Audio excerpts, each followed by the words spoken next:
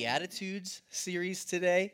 I hope you guys have been enjoying this series already. I know for me, I've personally, this has been one of my favorite series that we've done as a church. If you've missed any weeks, you can go to our website. We have a podcast where we have every week's messages recorded on there. Or you can, did you know you could even subscribe like on your iPhone, and it comes every week right to your phone. I love it. It's great, so make sure you check it out. We're about halfway through this series now from Jesus' Sermon on the Mount, the Beatitudes in Matthew 5, and it's been awesome. And we're going to be continuing with that today, talking more. I want to start off, though, by just doing a quick preface on it. I've got an onion here, and this is kind of quick, elementary lesson, but I think it's really important for what I'm talking about today if you just keep in mind the idea of an onion. Now, I texted the staff, actually this morning. I'd forgotten to pick up an onion, and I was like, does anybody have an onion? And I knew this was going to happen. Matt texted back real quick, was like, you going to talk about Shrek? I was like, Justin loves like Shrek. So they knew that we were going to make a joke. So yes, we know onions have layers. Ogres also have layers, yes. So the thing about onions is, yes, they have layers. You can peel them off. You can get to different layers. And the cool thing is, you peel it off, and it may look different. You see, like the outside, it's usually a little darker. But once you start peeling away some layers, it may look a little different, but it's still an onion. It still has the essence of an onion. No matter what layer you're at, it might be a little different. You start peeling it, down. It might make you tear up a little bit. It might have a different reaction based on what layer you're at, but it's still an onion. Like, this is pretty obvious. Still an onion. So I just want you to keep this in mind today with what we're talking about when it comes to layers, that it's, an onion, depending on what layer you're at, it's still an onion. It's still the same essence of an onion. So just keep that in mind. So a theme we've been examining so far in this series is the upside-down nature of the Beatitudes. That it's an upside-down understanding of your personal value. It's an upside-down understanding of success. It's an upside-down understanding of really God's love for you. When life seems to be at its worst, we can experience God's presence and His peace. I know for me, in the worst moments of my life, that's been the places where God has moved the most profoundly. And I don't think that's by accident. I don't want to camp on this thought too long, but, a common theological answer to, the questions of, why does bad things happen to good people, usually is something along the lines of, there's aspects of God's goodness, His joy, that we can only experience through different sufferings. And perhaps this is why Jesus says we're blessed.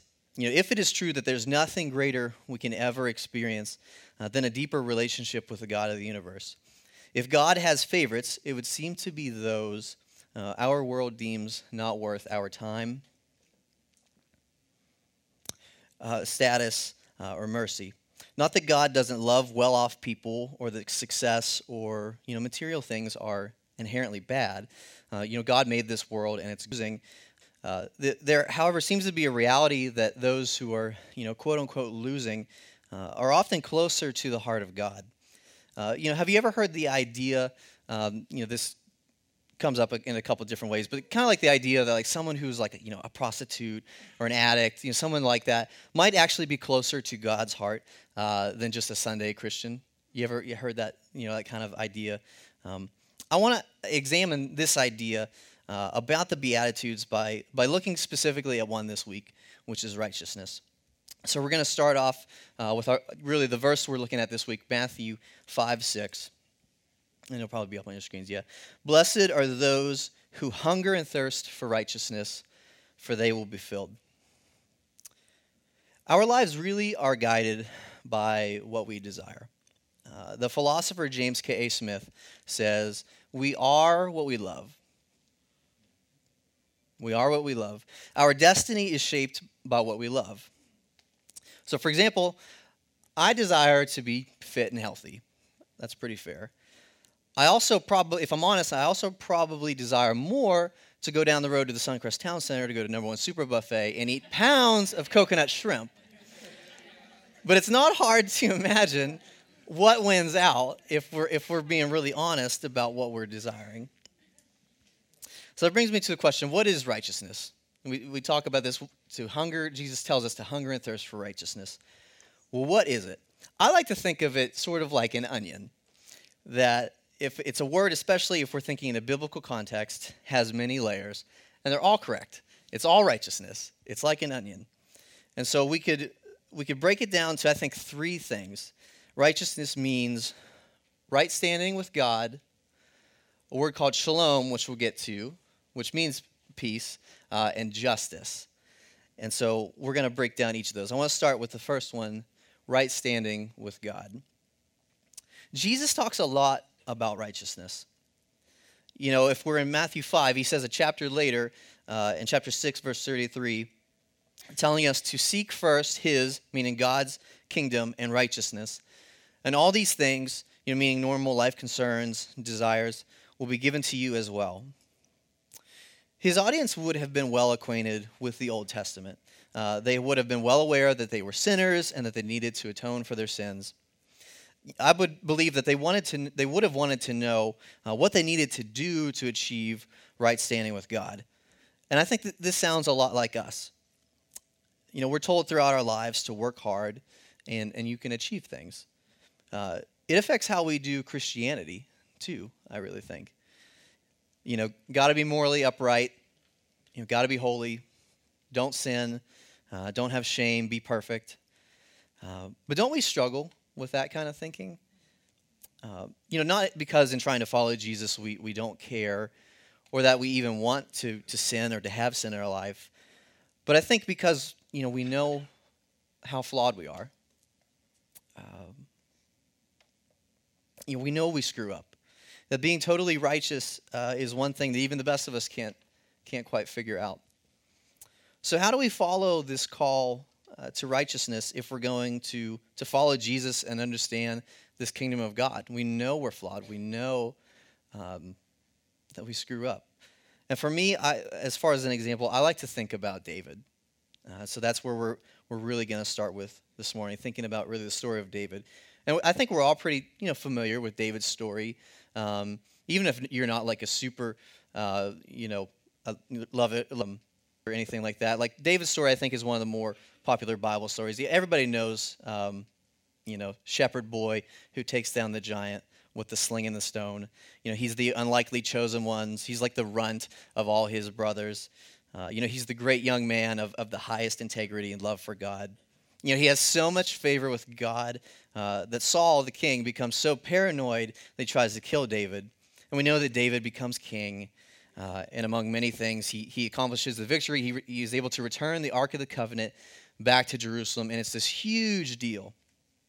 And even though he had a few critics, he seemed perfectly justified. He was the king, to parade and dance the Ark into Jerusalem, wearing what scholars think was probably not much more than a Speedo, if not completely naked. So, imagine this. Think about this. It's like, think if there's like, a president of the United States, like something great happens, they're all hyped, and they're like dancing naked down Washington. Like, this is like incredibly ridiculous. I mean, and even then it was like incredibly ridiculous. But David apparently can do no wrong. They're just like, it's just David. He brought the ark in. Like it's good.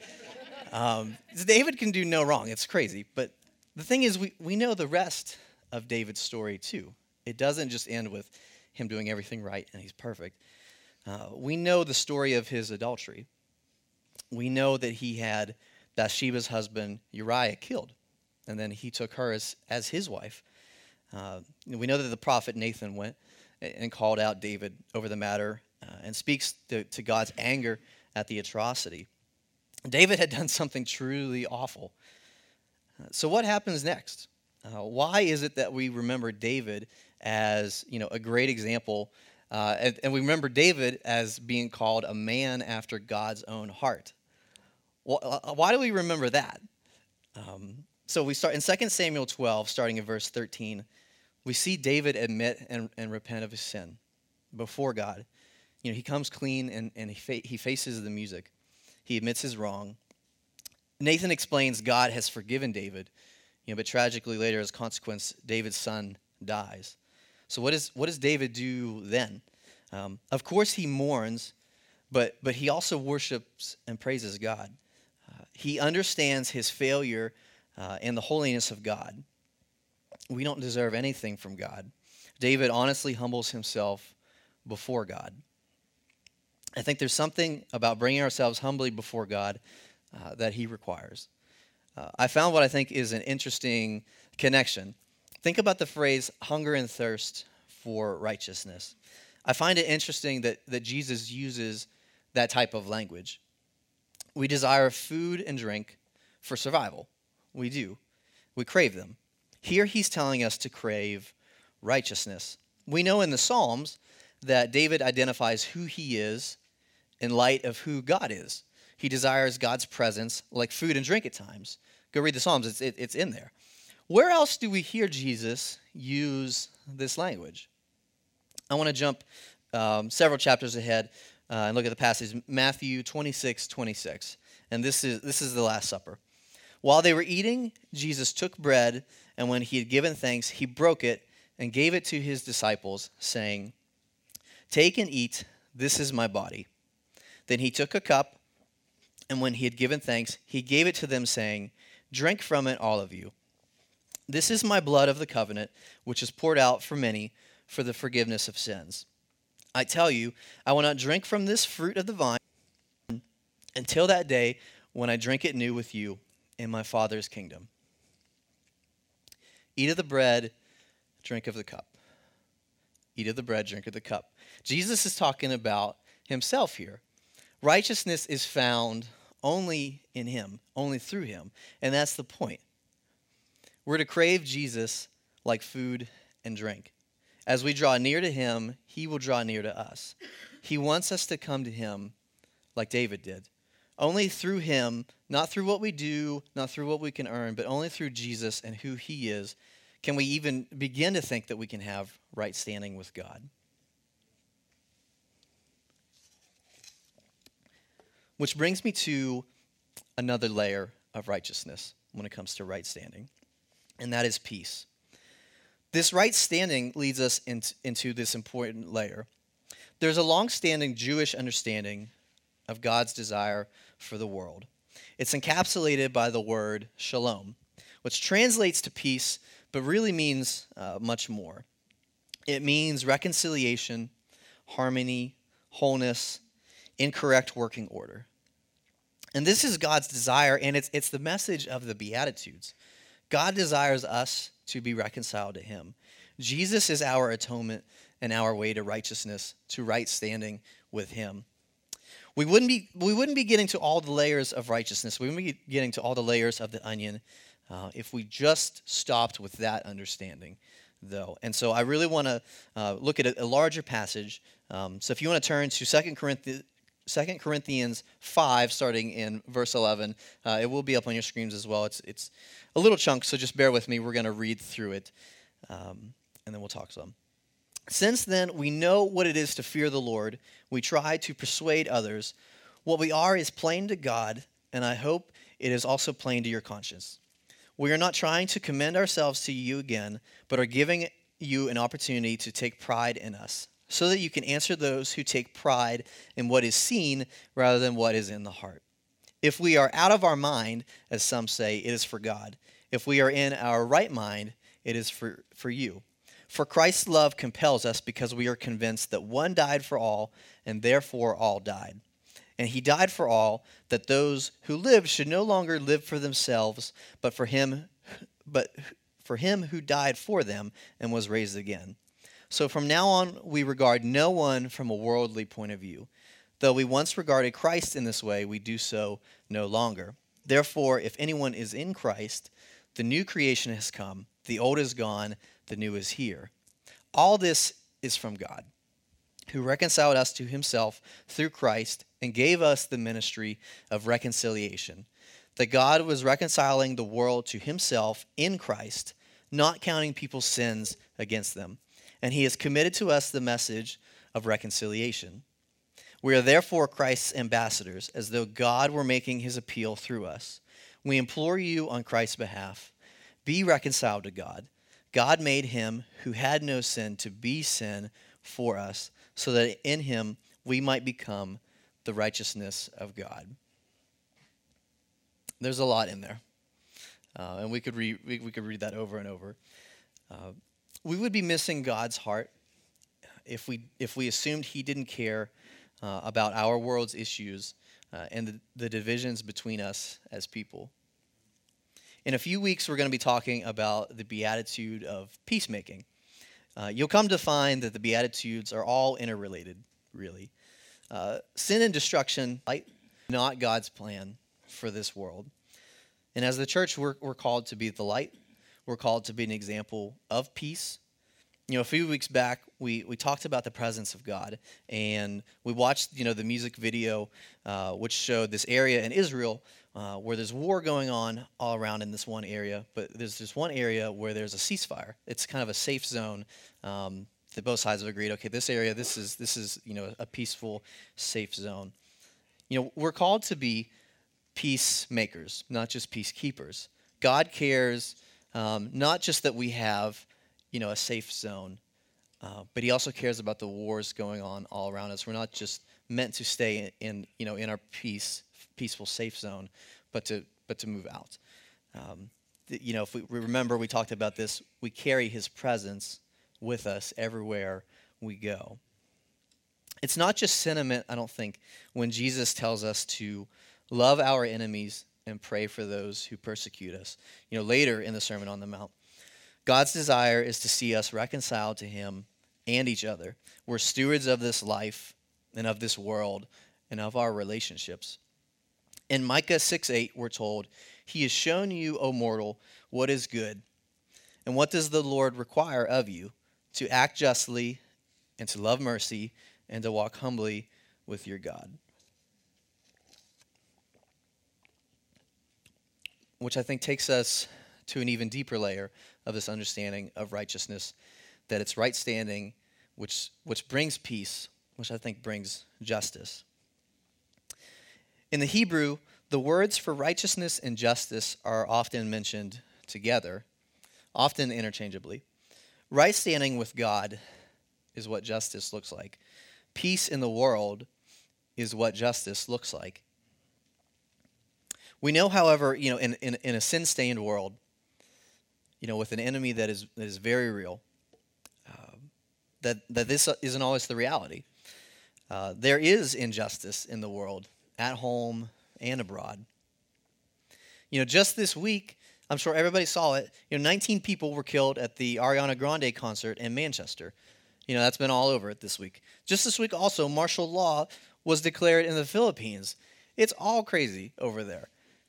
Did you know that in the world, this is from 2015, so I know this number is higher, that there are 65.3 million people who are refugees or internally displaced. There are, this is a conservative estimate, 45 million slaves in the world, more than at any time in human history. In America, racial tension is perhaps the worst it's been in decades, and same with the income gap. So where is the church in the midst of all of this?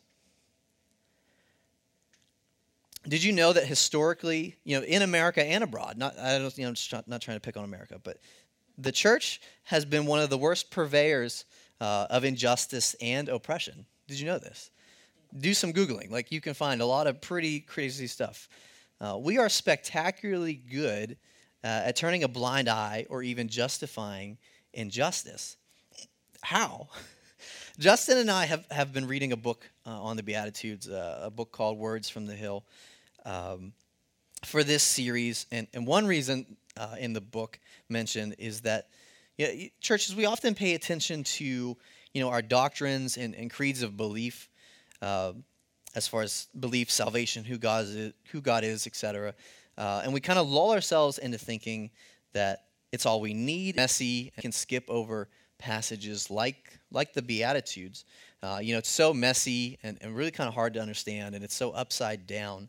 That we can think, I'll just think that I can just believe in God and not really change anything. I can just keep building my own kingdom, and that's cool. I don't want to get things too messy. Um, but the thing is, we can't ignore the words of Jesus, what the real heart, of his message really is. And the thing is, God isn't asking us to fix all of the world's problems. Maybe some of us will have life or work opportunities to address, some of these huge macro issues like we just talked about. But for most of us, I would say, we have to really think and act locally. Are you seeing the people around you? Is there someone who's, deeply hurting or lonely, in the seat next to you? Or maybe at work. Maybe it's a fellow parent that you know. Do you know someone who's been given, a raw deal in life, and you could be an advocate or help them in practical ways? Do you know somebody or groups that you see being marginalized or undignified? I personally don't think I see a lot of refugees currently in Morgantown, but I know that there's a lot of ethnic diversity that could really use a friend in this town. Our homeless population isn't great in Morgantown, but probably better than most large cities, but it's still a need. I know that there's a large percentage of people who are barely getting by and feel not good enough, feel like they're not going to be able to make it. What's the population of orphaned or at-risk children around here? I honestly don't know. What about students who are in the most vulnerable time of their life? I bring up these things because I think we have such an opportunity to build up people. And I really think that the Beatitudes and this message, this mission of reconciliation that Jesus has given us, it's meant to really pull us outward, to take our eyes, off of ourselves, off from just looking down, but to really, really see people. Maybe you are the one who feels like you're poor in spirit. Maybe you need to humble yourself like David, and come before the Lord, and also allow someone else to help carry your burden. Jeremiah 22:3 says, "Thus says the Lord, do justice and righteousness, and deliver from the hand of the oppressor him who has been robbed.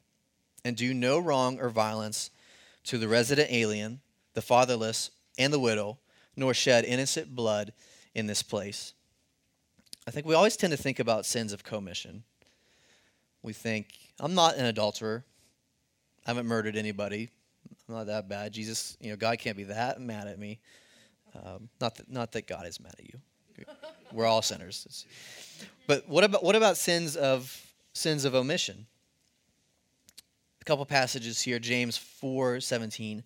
"So whoever knows the right thing to do and fails to do it, for him it is sin." We see in Luke 10 the story of the Good Samaritan. There's a guy lying on the side of the road. He's injured. He's been robbed. And two men pass by and do nothing. We know this story. But the third man stops, helps him, and proves that he was the one who did the right thing. The two guys who did nothing, it's considered that Matthew 25 committed a sin of omission. In Matthew 25, going back to Jesus' sermon, Jesus is talking about the end of time when he'll be separating the sheep from the wolves. And those who are not going to be with him, says, "Then they will answer, saying, 'Lord, when did we see you hungry or thirsty, or a stranger or naked, or sick or in prison, and did not minister to you?' Then he will answer them, saying, 'Truly I say to you, as you did not do it to one of the least of these, you did not do it to me.'" We see in James chapter 2. This is the works chapter. Very, very well-known passage. James says, as the body without the spirit is dead, so faith without works is dead. It's this idea that, yes, we aren't saved by our efforts, only by the righteousness of Christ. Again, it's right standing. We can't earn it on our own. James, though, is saying that real faith will produce this fruit of works. It'll produce compassion. It will produce love for another. that real faith will always produce the evidence of works, not vice versa. We can't earn righteousness. We have to receive it from Christ, and we share it. That's the model that he painted for us, and that's really in many ways what it means to follow him. We see in John 13:35, Jesus again speaking, recounted, by this everyone will know that you are my disciples if you love one another. The worship team can come back up. We're going to conclude. So here's the connecting thought of all the different layers of the onion, of all the different layers of righteousness, this understanding of right standing, of peace, of justice. It's all the same essence. It's all righteousness. It's God's desire for us, for reconciliation, for the world, for reconciliation. It's what God's mission is, that he is working out, that that the gates of Hades will not prevail against it. We know this. So really the connecting thought for all of us when it comes to hunger and thirst for righteousness, this passage, the connecting thought is, what do you ache for? Think about that. What do you ache for? What do you hunger and thirst for? What do you crave? Is it to come before Christ and rest in his righteousness? Or are we aching to try to fix everything and try to earn righteousness?